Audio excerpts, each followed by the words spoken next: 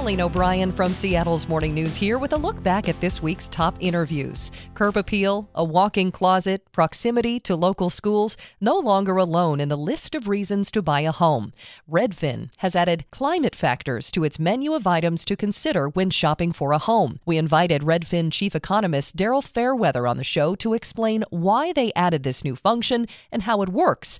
Now, Daryl admits that at first, even they weren't sure users would be interested. We did a test period first, and we found that people were clicking in on the information, and it was something they used in the home search process. So since first adding flood, we've added other risks like fire, wind risk, and now air quality risk. For flood specifically, when users see that a home has severe or extreme risk, they end up making offers on homes with about half the risk than what they were previously looking for when they have that information right in front of them. The Washington Post is where I saw a write-up on this new climate data on Redfin, and the article highlighted Pierce County, of all U.S. locations, as one of the regions where air quality was rated low. Daryl points out that's due to annual wildfire smoke. Wildfire smoke might not be coming from Pierce County directly, but coming from surrounding counties or even from as far away as Canada, Oregon, and California.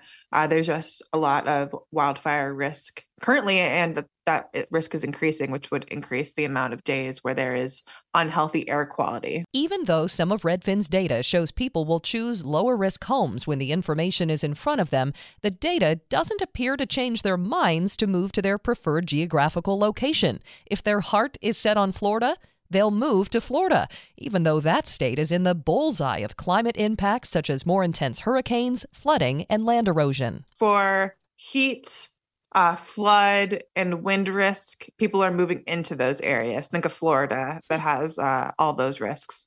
For air quality, people are leaving the West Coast, which has the highest air quality risk.